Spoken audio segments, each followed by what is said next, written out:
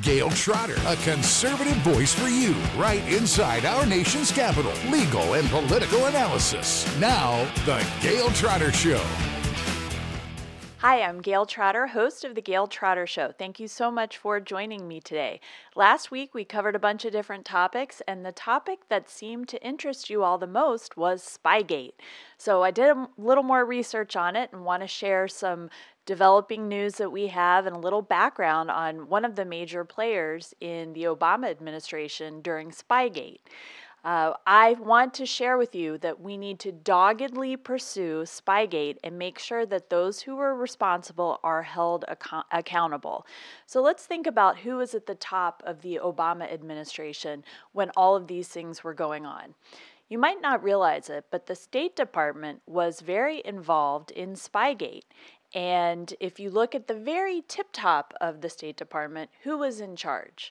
The Secretary of State during the Spygate transgressions was John Kerry. Some of you might not be familiar with John Kerry's long history in politics and in the swamp. So I wanted to give you a little background to begin today talking about who is John Kerry. I personally believe that John Kerry is the best example of the selfish limousine liberals of the baby boom generation. He is a man who used his notoriety as a veteran turned anti-war activist to jumpstart his political career. And this is according to Wikipedia, which is not known for having conservative views. He served for 4 months in Vietnam as the officer in charge of a swift boat, and he was in country in Vietnam during the war, and when he returned, and this still astonishes me to this day, he testified before Congress against his fellow service members, accusing them of the most heinous crimes against their fellow human beings. While he was in Vietnam for 4 months, he won the Silver Star, he won the Bronze Star, and he was awarded with 3 Purple Hearts. From these 3 Purple Hearts, the wounds sustained, he scored an early release from being in Vietnam and was sent back stateside because he had 3 qualifying wounds. After he was discharged from military service, he joined the Vietnam Vets Against the War. And on April 22nd, 1971, he threw some of his military medals over a fence at the U.S. Capitol building to protest the war. And I think it cannot bear repeating enough what he said before Congress and before the entire world about his fellow service members. He said, they told the stories at times they had personally raped, cut off ears, cut off heads, taped wires from portable telephones to human genitals, turned up the power, cut off limbs, blown up bodies, randomly shot at civilians, razed villages in fashion reminiscent of Genghis Khan, shot cattle and dogs for fun, poisoned food stocks, and generally ravaged the countryside of South Vietnam, in addition to the normal ravage of war and the normal and very particular ravaging which is done by the applied bombing power of this country. This is what he told the entire world during the time that we were still at war against Vietnam, when we still had his generation serving on the ground in Vietnam. And if you ask the people who were POWs during that time, they talk about how they had to be tortured to say that they had done these things against the Vietnamese people, which they had not done. And yet here was John Kerry, not even just saying it, telling it to people or to people in power in the United States. He was saying it on the national stage. He was giving support and comfort to enemies who were at war, the communist dictatorship, not the Vietnamese people who were suffering under the oppression of the communist dictatorship of Vietnam, but the Vietnamese Communist government. He was giving them help. So I think that's very important to remember as we assess John Kerry's character. So what did he do after testifying against his fellow soldiers? He was the senator from Massachusetts from 1985 until 2013. He married an heiress as his second wife, and he was the wealthiest senator while he was in office. Financial disclosure forms say he was worth about $230 million to about $320 million while he was in office. What did he do while he was a senator? Something that we're familiar with some of these liberal senators trying to negotiate foreign policy behind the back of a Republican president. He went to Nicaragua during the height of the conflict between the Sandinistas and the Contras. The Contras were the freedom fighters who were being supported by the Reagan administration to try and counter the communist influence of Russia and also Cuba in the rest of Central and Latin America. He went with another U.S. senator to Nicaragua to talk with the awful leader of the Sandinistas, Daniel Ortega. And when they met with Daniel Ortega, he offered them a ceasefire if they would make the United States stop supporting the freedom fighters, the Contras. So he came back with that, and it just shows a pattern to me of him trying to take the prerogatives of the president instead of doing what he was supposed to do as a senator, rather than trying to direct the foreign policy of the United States, which is what the president is supposed to do, the executive branch. Now, the Congress has the power of the purse, so they can support or go against it, but to go and talk to a foreign leader in opposition to what the Reagan administration was trying to do is just so abominable. It's hard to describe in words what a terrible mistake that was by Senator John Kerry. He also was a famous flip-flopper. He ran for the presidential nomination in 2004. He became the candidate for the Democrat Party in the presidential election of 2004. He had voted for the Iraq War, and then when he was challenged on that vote, he said, well, I voted for the $87 billion to go to support the Iraq War before I voted against it. And he was tarred in that election as not being a man of principle, but being a flip-flopper. And during this presidential bid for the American people to elect him to be president, 250 Swift boat veterans spoke out against him and against his military record.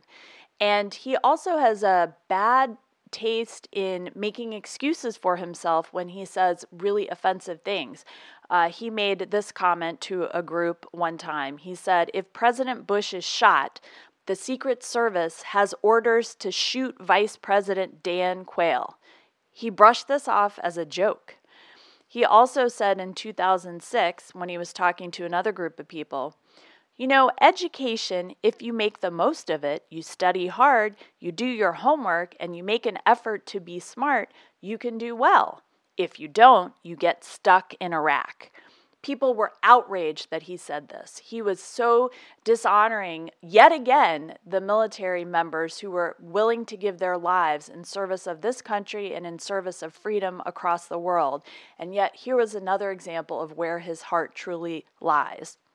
And then when he was called out to it, his response was, well, I apologize to no one for my criticism of the president and his broken policy. And it was not an apology. And when he eventually ended up giving a half-hearted apology, it was one of those, I apologize if I've offended anybody. He did support military action in Libya in 2011. We remember that with President Obama leading from behind. John Kerry was in favor of that. And I think the most John Kerry liberal baby boomer thing that ever happened was after the Charlie Hebdo massacre in Paris by Islamic radical terrorists. He took James Taylor to sing the song You've Got a Friend to the French people. And there's an article about it saying over 1 million people and many prominent world leaders marched in anti-terrorism protests in Paris last Sunday, but the United States notably failed to send either President Obama or any high-level official. The next day, the White House press secretary Josh Earnest said that this was a mistake and someone with a higher profile should have been sent. This Friday, however, Secretary of State John Kerry attempted to apologize to France in his own unique way by having legendary singer-songwriter James Taylor perform "You've Got a Friend" at a French press conference. Unbelievable. He also said after this massacre that there was a sort of particularized focus and perhaps even a legitimacy in terms of, not a legitimacy, but a rationale that you could attach yourself to somehow and say, okay, they're really angry because of this and that. That's referring to the radical Islamic terrorists who massacred innocent people, and it was part of the entire Obama administration trying to not acknowledge radical Islamic terrorism, jihadists, but trying to point to other things that inspired them to their murderous rampages.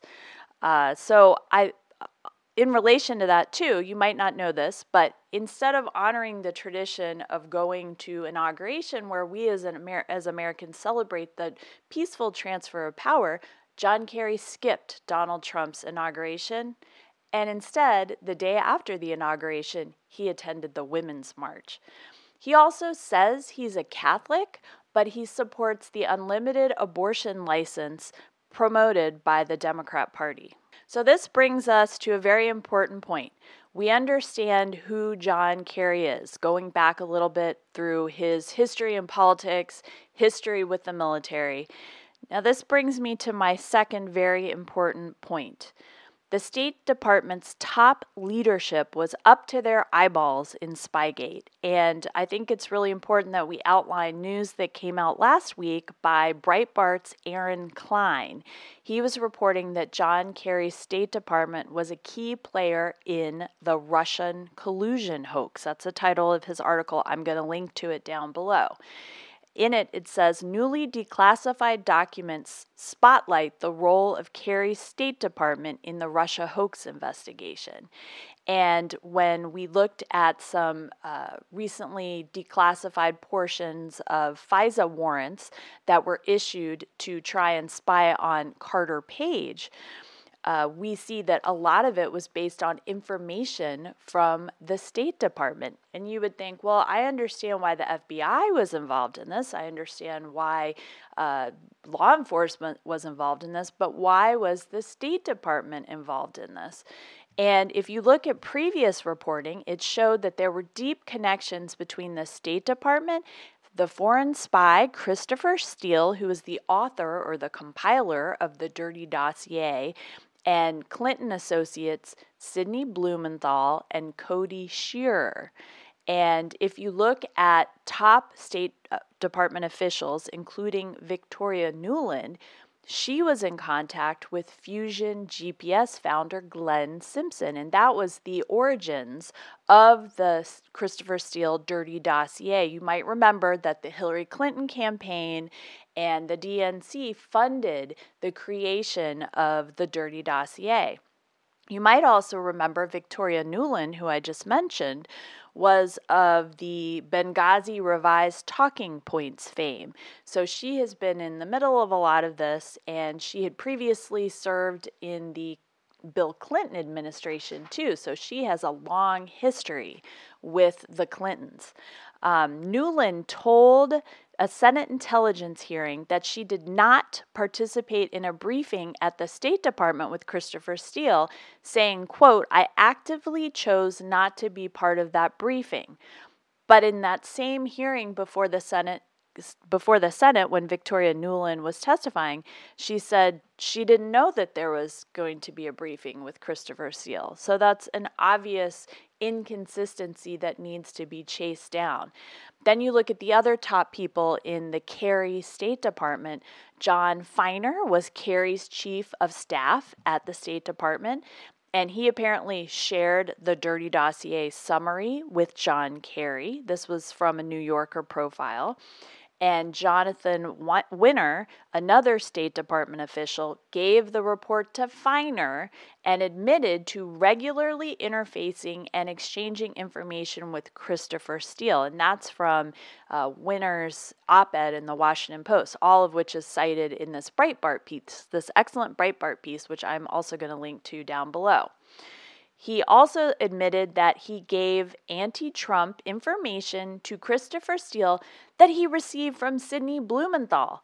And that info from Sidney Blumenthal came from Cody Shearer. So you've got two Clinton operatives who've been tight with the Clintons for a very, very long time, feeding information to the State Department, which is then fed back to the person that the Hillary Clinton campaign and the DNC have hired to compile a dirty dossier against candidate Donald Trump. And I'm going to link down below to this really interesting Judicial Watch article from June 14, 2019, the title of which is Obama State at Center of the Anti-Trump Coup Cabal. And it talks about how documents revealing senior state Obama officials, Victoria Nuland, John Winter, coordinated with incoming House Majority Whip Steny Hoyer's National Security Advisor, Daniel Silverberg, to work on Russia dossier information provided by Christopher Steele. So you've got Christopher Steele being paid by the Hillary Clinton campaign and the DNC to create the infamous anti-Trump dossier, and that dossier is used to justify warrants to spy on Carter Page, who was not a foreign agent. Remember, we talked about this last week. He was an informant for our intelligence service, and there is evidence that someone at the FBI forged an email discussing whether or not Carter Page was an agent of the Central Intelligence Agency, if he was an informant of the CIA. So I think this is really important in this Judicial Watch article. It says, quote, the Obama State Department was a way station for Steele's smear dossier and other anti-Trump activism. So my conclusion today is that we have to keep digging. We have to keep investigating. This cannot go away. It's a very important thing to understand that if there was an effort by our top intelligence agencies and the State Department to try and cancel the election of candidate Donald Trump or to take him out once he was inaugurated as president, this is wrong. It goes to the very heart of our democracy, of our political system, and it cannot stand. So if you think about that, the Democrats, the deep state, the swamp, they didn't want candidate Trump elected. They certainly didn't want him to stay in office and be an effective president. And this is something that we as Americans cannot let go. Thank you so much for joining me today. I hope that you will subscribe below. Please hit the bell and comment down below what topics you would like me to cover next. Thanks for listening to The Gayle Trotter Show, right in D.C. Be sure to sign up for her mailing list on her website, GayleTrotter.com. And also follow her on Twitter, @GayleTrotter, as well as on Facebook and Instagram. Subscribe now, it's easy. Thanks for listening. Share the truth. Share The Gayle Trotter Show.